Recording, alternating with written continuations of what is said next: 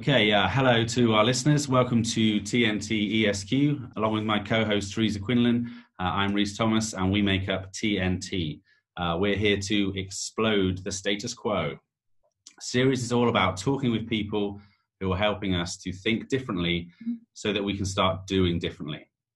Our guest today is someone very special to both our hearts, Mr. Gary Turner. Welcome. Woo!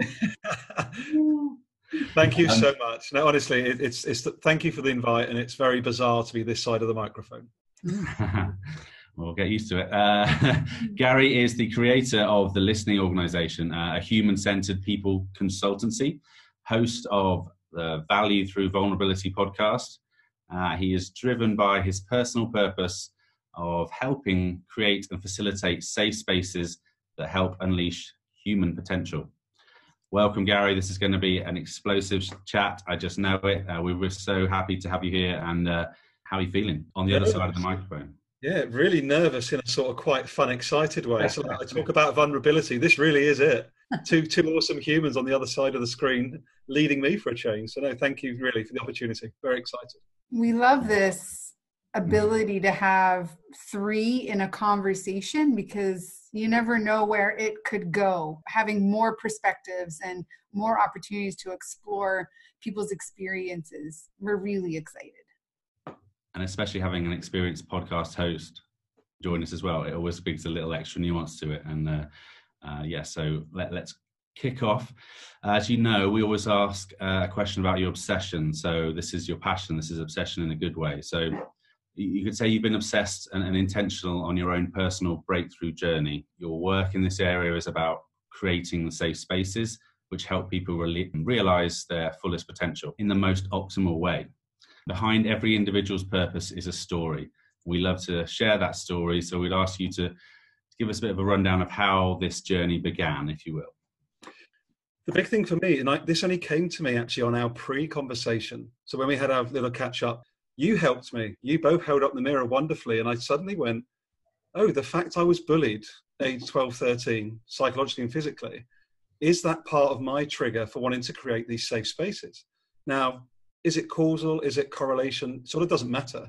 But that conversation we had a couple of weeks ago, I think that is part of the fuel, Rhys, to be honest. And it's not always been a conscious fuel, but that's part of the early stage journey. And then I, went through the university years, didn't really deal with any of that, as we don't, because we've not been taught how to process our emotions, that they're okay, they're just data points. So I spent the next 20 years locking it away behind my mind. Next 25 years until literally last year. So February last year, I paid for 6 hours of professional coaching.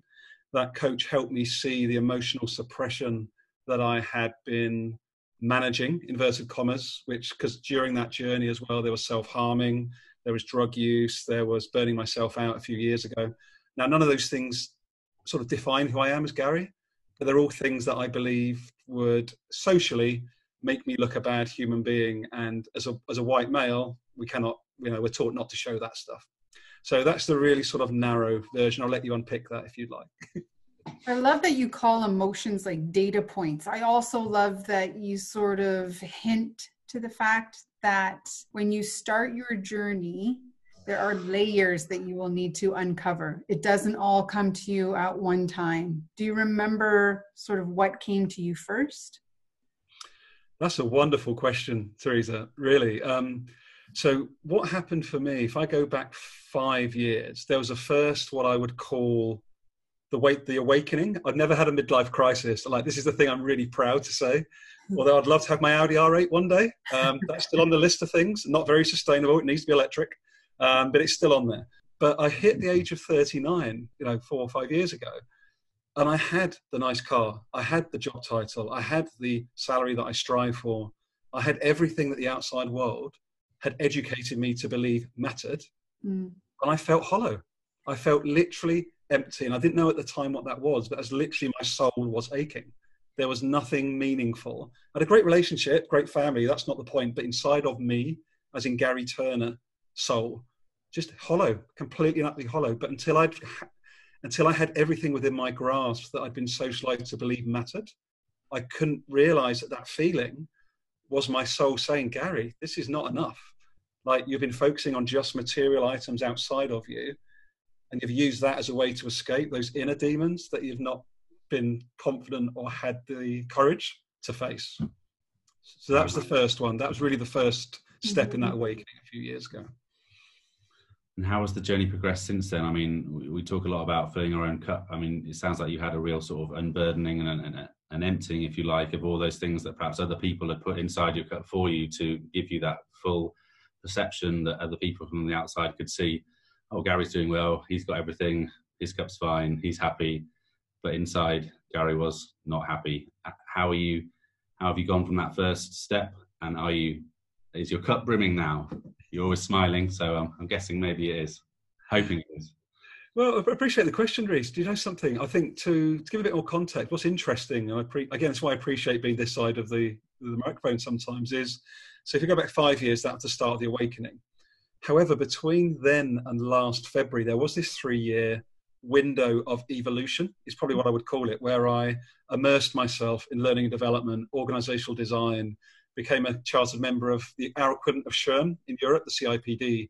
So I got all peopled up, qualified within the business. I started to introduce L&D solutions, done some great OD work. But after 3 years, that was fine. But it's almost like that was just scratching the itch. That was like a sticky plaster over the fear, the anxiety, the worry about still not dealing with that stuff.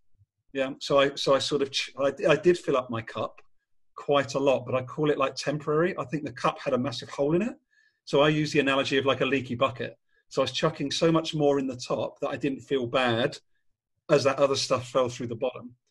But the big shift for me was last February. So really, I would say the maturity of my waking up, inverted commas, was from February when I had that coaching, because that then allowed me to join the dots and go, oh, okay.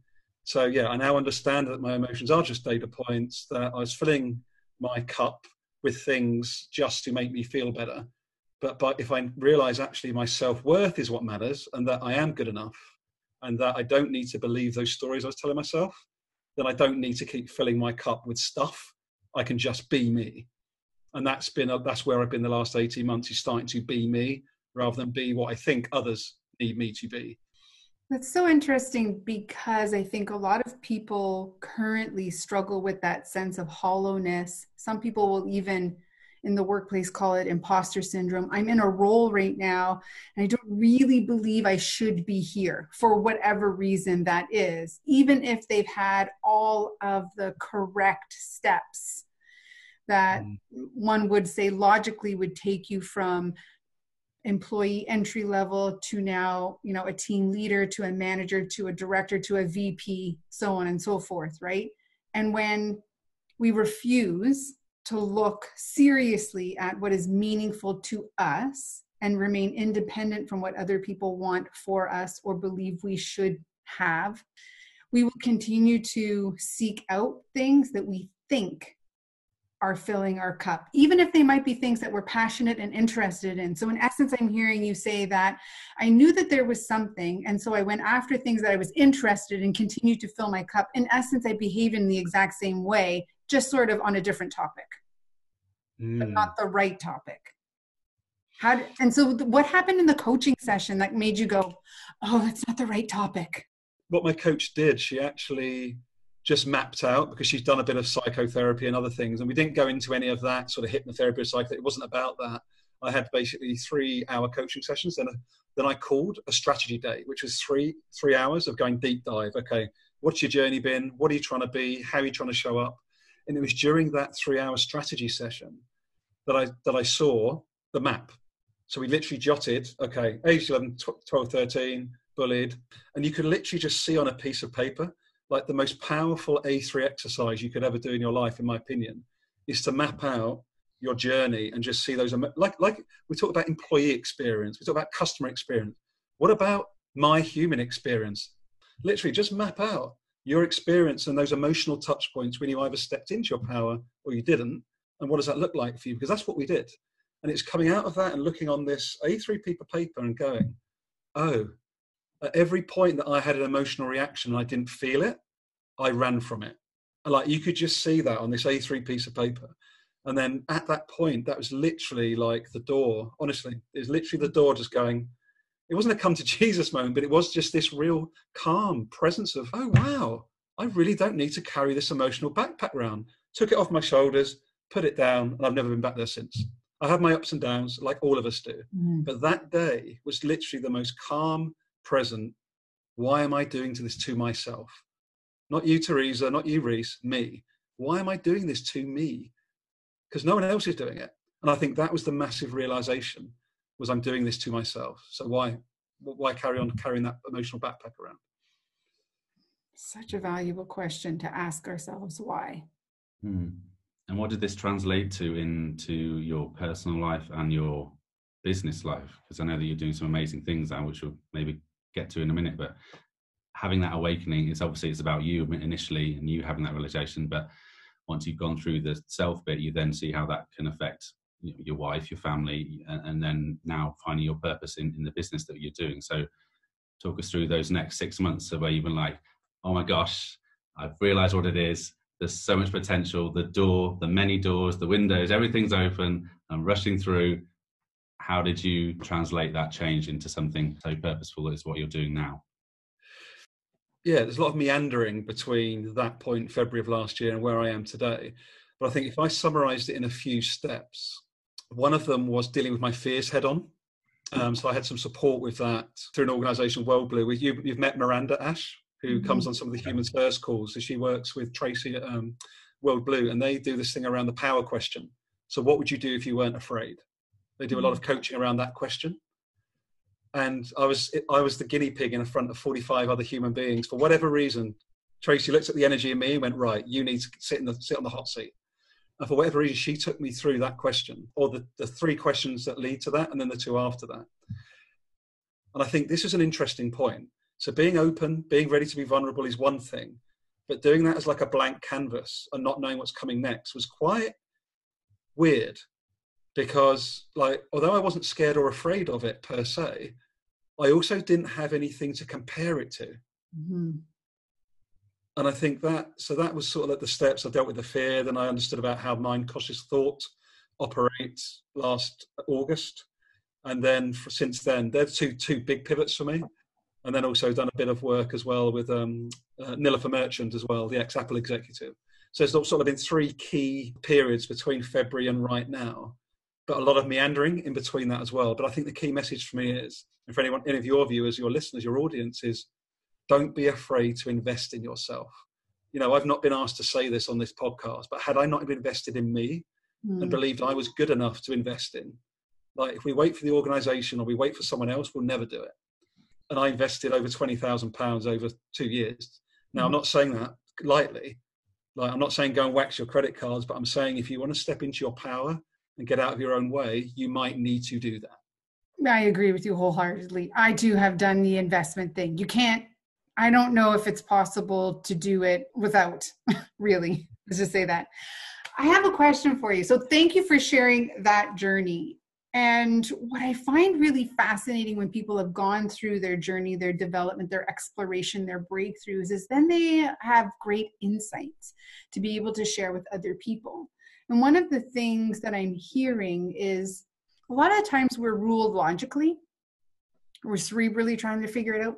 Instead, we need to get rid of the good old brain driving the truck. And we have to take a step back and pay a little bit more attention to our emotional states and our emotional information, understanding where those things come from and getting to the bottom of those types of things. Why do you think people choose to carry the emotional backpack instead of putting it down? For me, it's 100% that word again, fear, Teresa, for me. And I think it's fear of the unknown. It's fear of not being good enough. It's fear that I don't know what that feeling even means. I've not been taught. I don't know. My friends, my family have never spoken about feelings before. So I think there's just this massive socialized element, whether it's school, whether it's family, whether it's your network, your friends. There's just never been that, in my opinion. There's never been a structured, it's okay to feel. Or actually, if you're feeling something, just take 10 minutes and just try and work out for yourself what that is. There's no right, wrong, or judgment in it. Just feel it. that's not even anything in my parlance until the last 6 months. I would not have even thought that feeling you're feeling was something to do. So I think fear, overarching above everything else, Teresa, for me, is the thing that gets in the way. Mm-hmm. I think too that there are, sorry, Reese, there's also the element of it serves you in some way. It also provides for you in some way, that emotional baggage that we carry, or whatever baggage we're putting in our backpack. We can often decide to carry it because it's serving a purpose for it.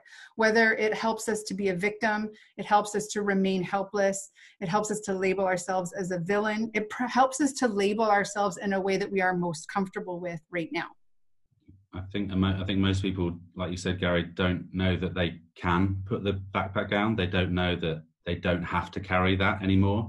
And I think that a lot of people associate who they are with that backpack. So the idea of putting it down or letting it go is just as scary as the idea of continuing with it. So you're caught in that little paradox there, and you're not sure how, if you don't have the awareness to realize that you don't have to carry it anymore and that there is another option and that you can start a whole new backpack full of fun things, not heavy things that weigh you down. That's the big learning thing that I had when I started. It's kind of like asking the question, if I put this down, who am I going to be? I had a friend who had a tremendously good running career, was on sort of the upswing, great recognition, winning some significant events, doing really well, and then experienced an injury that actually ended her running career fast. And for 2 years couldn't run. And there was about 6 weeks from when she stopped running until I saw her. And we had communications. I was like, hey, we could still get together without us actually going for a run. And there was always reasons why she wouldn't want to get together, until finally said, I'm coming over today. We can have coffee and just hang out. And when I saw her, I was taken aback at the look of sort of depression and anxiety. She hadn't been sleeping well, none of that. And it was all because she was incapable in the moment of knowing who she was without having that part of her life, because it was a deep part of how she identified. And I imagine the emotional backpack is very similar to that. When people are facing this, let it go or carry it, they're like, well, who would I be without it? That so resonates with me, Teresa, without a doubt. And I think linked to that has been this element of really clarifying or stepping into my purpose and my values. Now, that is language I would not have used even 2 years ago. And I think that's been part of the big shift for me, is actually going, right, okay. So I always reference Brene Brown's work with this, was around going, what are the 2, not 3, not 4, not 5, not 10. What are the 2 values that you will take a bullet for? And for me, that's growth and trust.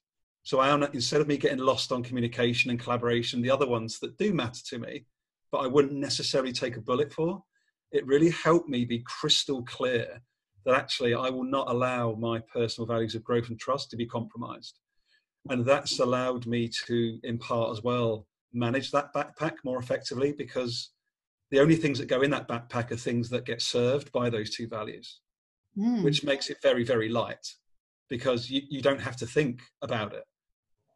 So I found that very, very powerful. The values piece was really significant for me in such a way that it allowed me to just flow a lot more. So I'm much more of a flow state. I'm much more organic in my thinking and how I approach life now, because I know I'm grounded in those values.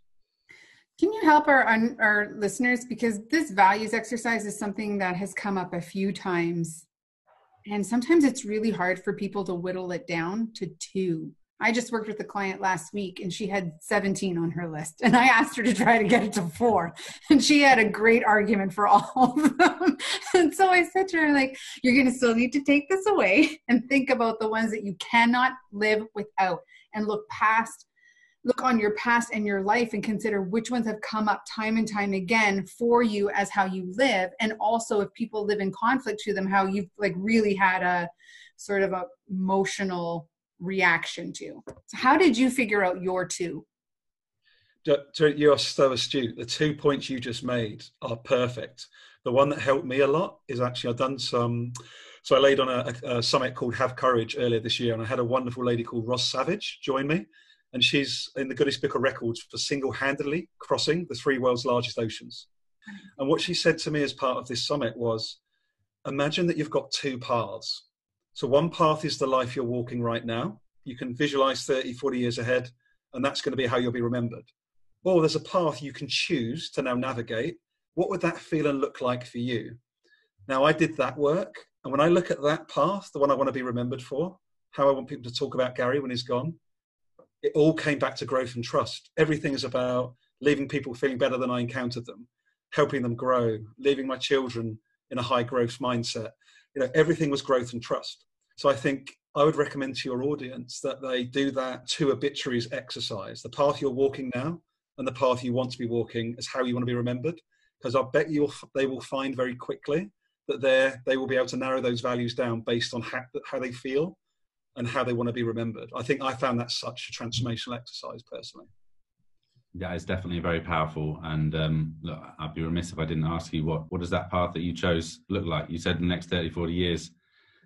I know you're walking on it now, and perhaps you don't know where it finishes, but I guess you probably have a good idea of where the next 5 years are going.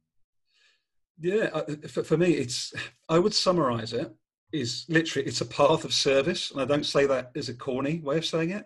It's a path of service versus a path of all about me. My previous path was, how do I get the job title? How do I make more money? How do I do X? Whereas now it's about, how do I serve? How do I leave people feeling better than I encountered them? How do I help people grow? How do I help people transform? How do I create the safe space for them to be brilliant? It's about them. It's not about me. And that is my summary shift. And that's in collaboration, of course. That's not also just about me. It's about us together and collectively, and as a big global community, serving one another out of our own way and to the best versions of ourselves. And it can sound corny and cliche. I can imagine the CEOs going like, yeah, whatever, Gary, Teresa, Reese, this all sounds hokey. When I helped my sales team transform over 3 years and they increased sales by 6 million and gross margin by 1.5 million in just 3 years, by just transforming to this way of living and being, there's hard numbers behind this. And I just wanted to point that out to you. So I'm still working, as well as my listing organization. I still have a corporate job where I'm running 20 million of sales every year. So I'm actually using these experiences and helping transform a global corporate from the inside out, whilst trying to serve on the outside. And that's part of that path as well. Thank you for this as well. Sorry, I'm just coming up for me. So sorry, bear with me. You're creating the space, the safe space for me. What's really interesting, a few months ago, as recent as June, I was the person, like many of us, that wanted to get out of corporate, because I was like, it's not going how I want it to be. It's misaligned with my values, back to that growth and trust piece. But something triggered for me in June of this year, where I suddenly was really clear on those values, because basically May, June, April, I wasn't. I had these 5 or 6 values. As soon as I was really clear in June, it's growth and trust. I viewed my corporate job completely differently to how I viewed it the day before. Because the corporate job's still the corporate job. My values are my values. So like, I've got a choice about how I show up. I can't choose how the organization shows up. And like, that was huge as well. Sorry, I'll shut up now. You got me started. When we have our values and we know our purpose, our intention behind those values, then we get a life by design. When we have a life by design, the universe opens for us. I truly believe that. And it provides you every opportunity, because your eyes are now open, you can see them. What kind of opportunities have opened for you since this journey? I'm actually spine tingling now as you ask that question. It's actually insane what's changed since June.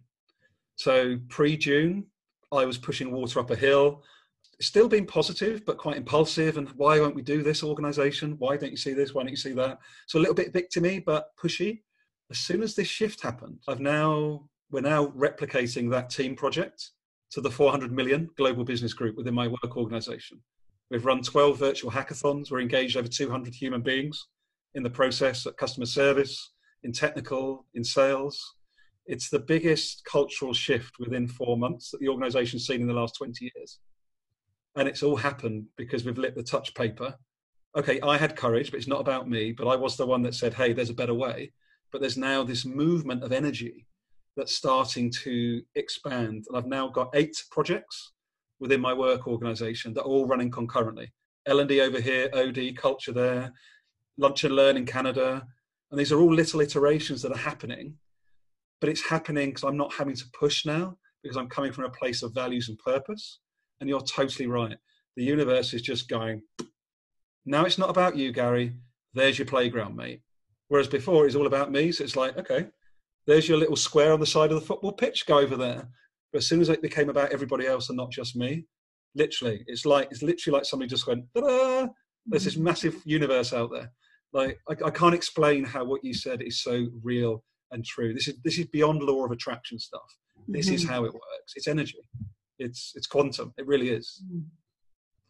And before, I've heard you talk about the values, the purpose, and you've also talked about your superpowers, and that's something that maybe has helped light that touch paper, as you said, in your work environment. Is that something that you can share with us as well? I always find this a difficult thing to talk about because I think it's a bit like trust, that people give us our superpowers in the way like they recognize them in us, or that we've got an idea, we're aware enough to know what they are. I believe mine are courage and vulnerability. So I've got the courage, and they're sort of two sides of the same coin, but I think my ability to communicate, speak from the heart about anything and make it safe for others to do the same, whilst building courage and capacity in other humans to step into their greatness. They're the sort of two things I would say are my superpowers, are courage and vulnerability. They're the two that come up the most for me. I love this sort of description that other people sort of create the environment for you to use them. Because when I think of, when you said that, I thought of a superhero. When do they use their superpowers? Superman doesn't just fly around for the sake of flying around. He only does it when someone's in trouble and he needs to get there in a hurry, right? Otherwise, he takes his car or he walks. So it's kind of really interesting to consider this viewpoint of superpowers. We turn them on when other people are in need.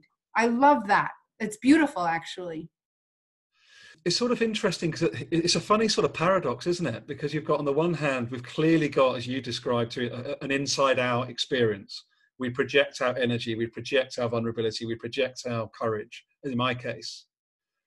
But at the same time, yes, I do also believe there's a push-pull element to that, and that I wonder if the environment requests it or if we project it and the environment then sort of answers that call from within us. I don't know. It's probably a bit of a push-pull, but it's a really interesting thing to explore. There's definitely a lot going on there, for sure. And I'd love for us to explore that more, actually. It's really interesting. Yeah, because I think when we're talking about ourselves, we're talking about a strength. Whereas when we're talking about someone else, we talk about superpower, because as you said, the superpower isn't to empower ourselves, isn't make us better, it makes other people better. And it's from understanding that superpower and seeing that change in other people that you can connect with it and focus on that. Whereas I think if it's just from yourself, you just think, oh, this is my strength, this is good, this helps me. But your superpower helps everyone or more people than you. That's amazing, Reese. Wow. Teresa Reese, that is a real revelation for me on this conversation. You're right. No, I love that. Yeah, I love that idea that I see my superpowers as strengths because they are just innate, but the outside world sees them as something more transformational, and they might draw on that. That's a really powerful, that's a really important actually distinction, I think. Yes, I agree with that, in that oftentimes our community relies on us for permission. And so when we step fully into those things that we're defining as whatever, values, strengths, superpowers, when other people see it, they are inspired by it. Reminds me of I think it's Maya Angelou, could be Toni Morrison's poem. One of them wrote a really great poem. And it talks about who am I to let my light shine? Who am I to, show up with all of my talents into the world? I'm paraphrasing here. These are not the actual words. When others would potentially like for us to be suppressed because that's how they feel, in reality, they don't want us to be like that. They may, in moments like bullying, do it because they're really seeking for connection to you. And when they don't feel like they have any value, the only way to connect with you is to treat you poorly so you can feel like they feel. There's an interesting dynamic with bullying, I believe. If they are so distraught and we're hardwired to connect, if they don't know what happiness and joy feels like, they can't elevate to your light. They don't know how to do that. So the only way a bully can connect with you is to tear you down to what they're experiencing and get you to feel it. And now all of a sudden you can connect with them, or at least that's the psychological thought process behind it. It's not the right way to go about it by any means necessary. But if we're hardwired to connect with someone and I cannot elevate to joy, maybe the only way I can see it to be successful is to bring you down to pain. It's really interesting. Something that's coming up, I've not shared this with anybody else recently, actually, Teresa, is that I actually had a look from curiosity at the guy that bullied me 30 years ago. I looked at his LinkedIn profile about a month ago, and purely from a place of curiosity. When I saw the face and I saw the body, I was like, why am I actually looking? What do I want to get out of looking at his profile? And he's in Singapore now. He's running a business over there. What it was is I was doing a little bit of reading around forgiveness. And I think part of what you're speaking to for me, Teresa, is rather than trying to wait for someone else to come up to your joy or to wait for someone else to get out of their victim mindset, how can we give them forgiveness? They don't need to know about it, but how do we inside offer forgiveness like I did that moment I looked at his screen? And that just felt really empowering. Just to go, like, I don't hate you. Like, you must have had so much going on in your world to wanting to hit me and to beat me up. You must have been hurting so bad. And I can really come from that place now. But I don't think I could have done a couple of years ago. Mm-hmm.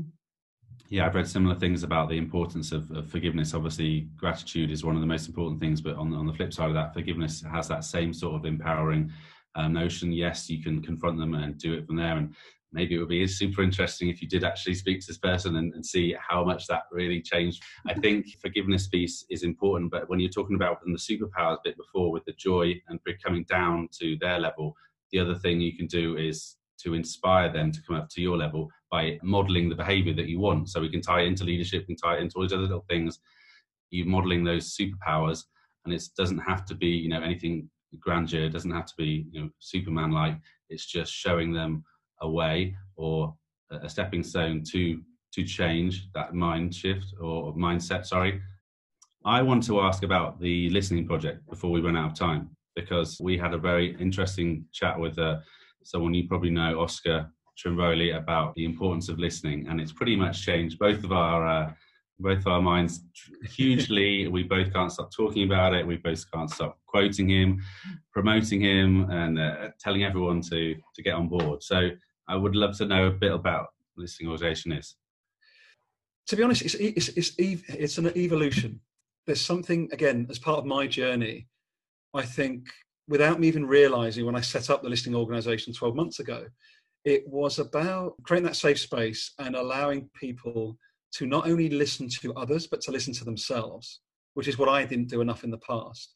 So what does that look like? There's three main strands to the listening organization. So one is human-centered organizational design. So what I'm talking about there is going in and running workshops and really leading through listening, curiosity, purpose and values, mindset.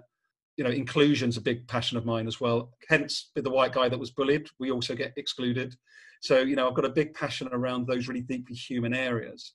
And so that's one element. That's one string to the bow, is trying to use those deeply human areas, but in a more facilitated environment to allow people to step into that conversation safely. Another bit, I do a lot of keynote talks as well around vulnerability as a strength. You won't be surprised. Also interdepartmental partnerships. And I also developed a product called Our Safe House, which is basically an external retreat, a 2-day deep dive into those different human-centered areas. So take a leadership team out into the woods down in Dorset in the UK and just get them to go deep in those different human-centered areas. So that's where it is at the moment. It's very organic. Might be something else tomorrow, might not be. But I just think for me, all it is, the listening part really comes from, I didn't listen to myself enough, and therefore I lacked the ability to deeply listen actively to others. And I think the reason it's not one of my superpowers is because I'm still learning it. Like courage and vulnerability definitely are superpowers, but listening I want to be.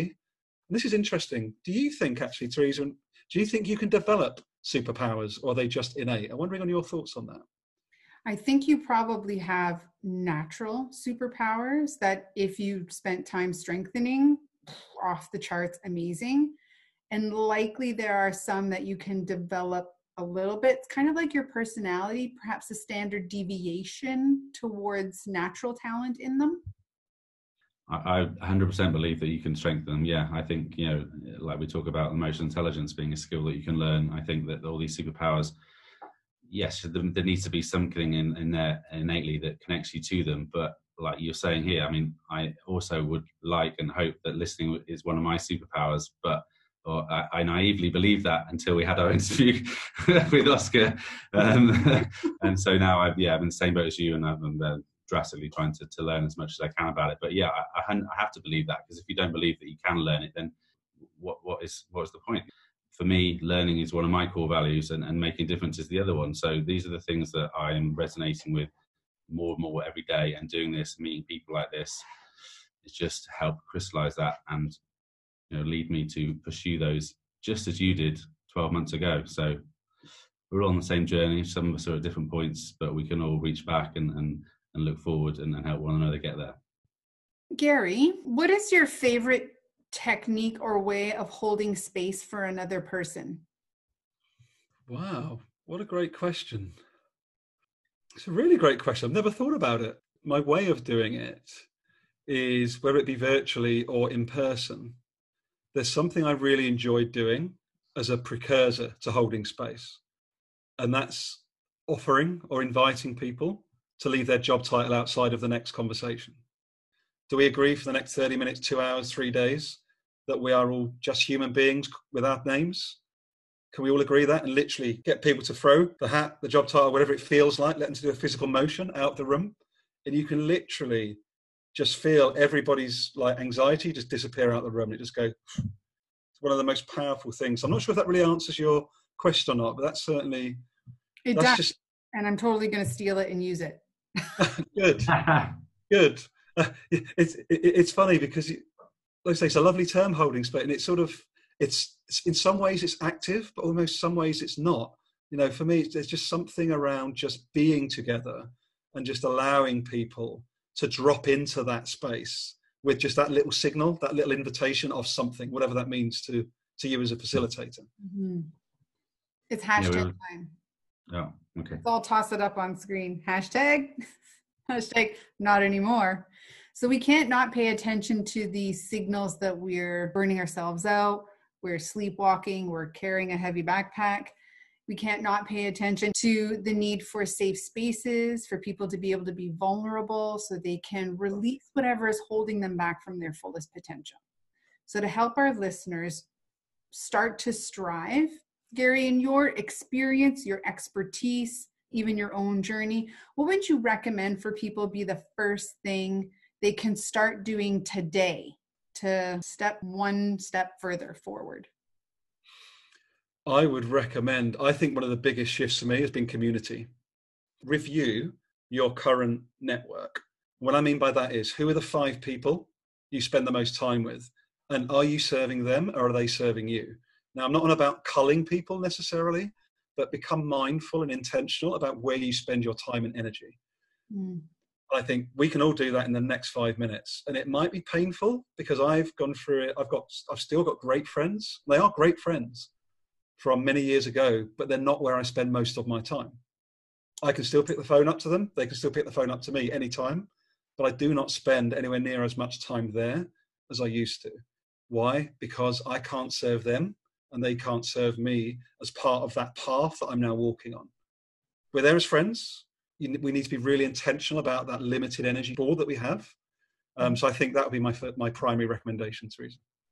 I love that. Thank you. Thank you for sharing that, your experiences, your passion, your breakthroughs. We love when people have breakthroughs within the conversation itself. I had a couple myself, looked like Reese had a few as well. So we have some things that we get to do now, so we can all start being a little bit better, challenging ourselves to be better as well. So if our listeners would like to connect with you, there's a few ways they can get in touch with you, Gary. One is LinkedIn, of course, Gary Turner, 2 R's in the Gary. Also 2 in the Turner, but not together. I've never thought of that, Teresa. On Twitter, Gary Turner 0. A website, thelisteningorganization.co.uk. Your podcast is called Value Vulnerability. And Gary, can you also tell us about the May 2020 Humans First Retreat experience that's coming up? I hope so. And I hope you're both going to be there. That would be amazing. So following our mutual friend Mike Vacanti and this whole movement of Humans First, I ran an event called Natural HR earlier this year in the UK, and we had around 45 change makers. This is way before I even realized Humans First as a movement was a thing. And what Mike and I decided a couple of months ago was, hang on, there's all this energy, you two great people, humans first, our own networks. What could it be like if we created a space, this safe space again, for 2 days, to deep dive into these sorts of very conversations that you facilitated brilliantly this evening? What could it look like to have a practice ground?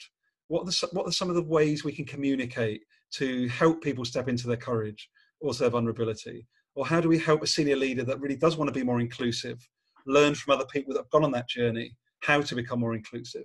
So it's going to be a really delegate-led. So it's not going to be Sage on the stage at all. It's going to be working on different breakout sessions based on what the delegates want to work on, but it will be facilitated by a range of people with different levels of experience and different experience in their own life. And it's just going to be a real deep dive into what it means to be human in the 21st century, which we're running towards. As Mike would say, it's funny because I'm not going to sit here with you now and go, we're going to do X on day 1, X on day 2. We're going to go to but it's going to be very, very organic. But the really important point, Teresa, is that it's crazily accessible. It's £75 per day. And that's just to cover costs and then to basically fund a donation for the Monkey World estate on which we're borrowing the facility. So it's crazily accessible on a deliberate basis because we believe, Mike, and all of us on this conversation, we believe more people need to be involved in this conversation. And if we're charging £800,000 a ticket, we're going to have the wrong people in the room. So that's really a summary. Hopefully that's helpful. Yes, it does. Thank you.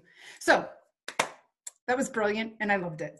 And we are now getting to the most difficult part, it's proving, of the conversation, is the rapid fire Q&A with each of our guests. It is fairly straightforward, although maybe not as simple as we assumed it may have been. 10 statements, 2 choices. You just need to pick a choice, however you would like to interpret it. Are you ready? Let's go. Okay.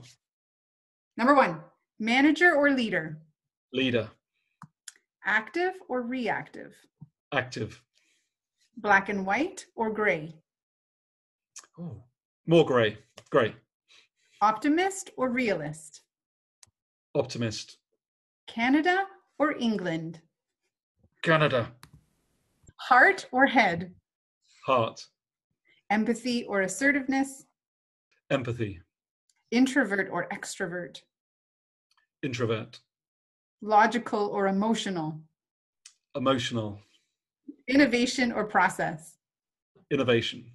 Okay, you get the first prize ribbon for being the best, hands down, to be able to answer these questions the snap of a fingers. Nicely done. 2 things. Firstly, I'm still reeling from the England-Canada question. Secondly, I'd love to know what your answers would have been 6 months ago, 12 months ago, 3 years ago. I'm betting a lot of those answers would have been different, especially the way you answered them so quickly, so forthrightly. That's a really great reflection and great question, Rich. So firstly, let me cover the Canada question that you had. I proposed to my gorgeous wife, Jackie, at Niagara Falls in Canada. So that's why it's hands down. No convincing me. Sorry, Reece, Canada. And on the other question, which is brilliant, is I think that I probably would have 2 or 3 years ago answered very differently based on the socialized thinking that I had at that time. I believe that the answer I gave you intuitively and very easily just now is what's always been within me, but I just couldn't see it in the past. Cool. Yeah. Oh, thank you to our listeners for being part of this episode of TNT ESQ. Yes. Well, you've exploded my ESQ, TNT, whatever you called yourself. So it's amazing.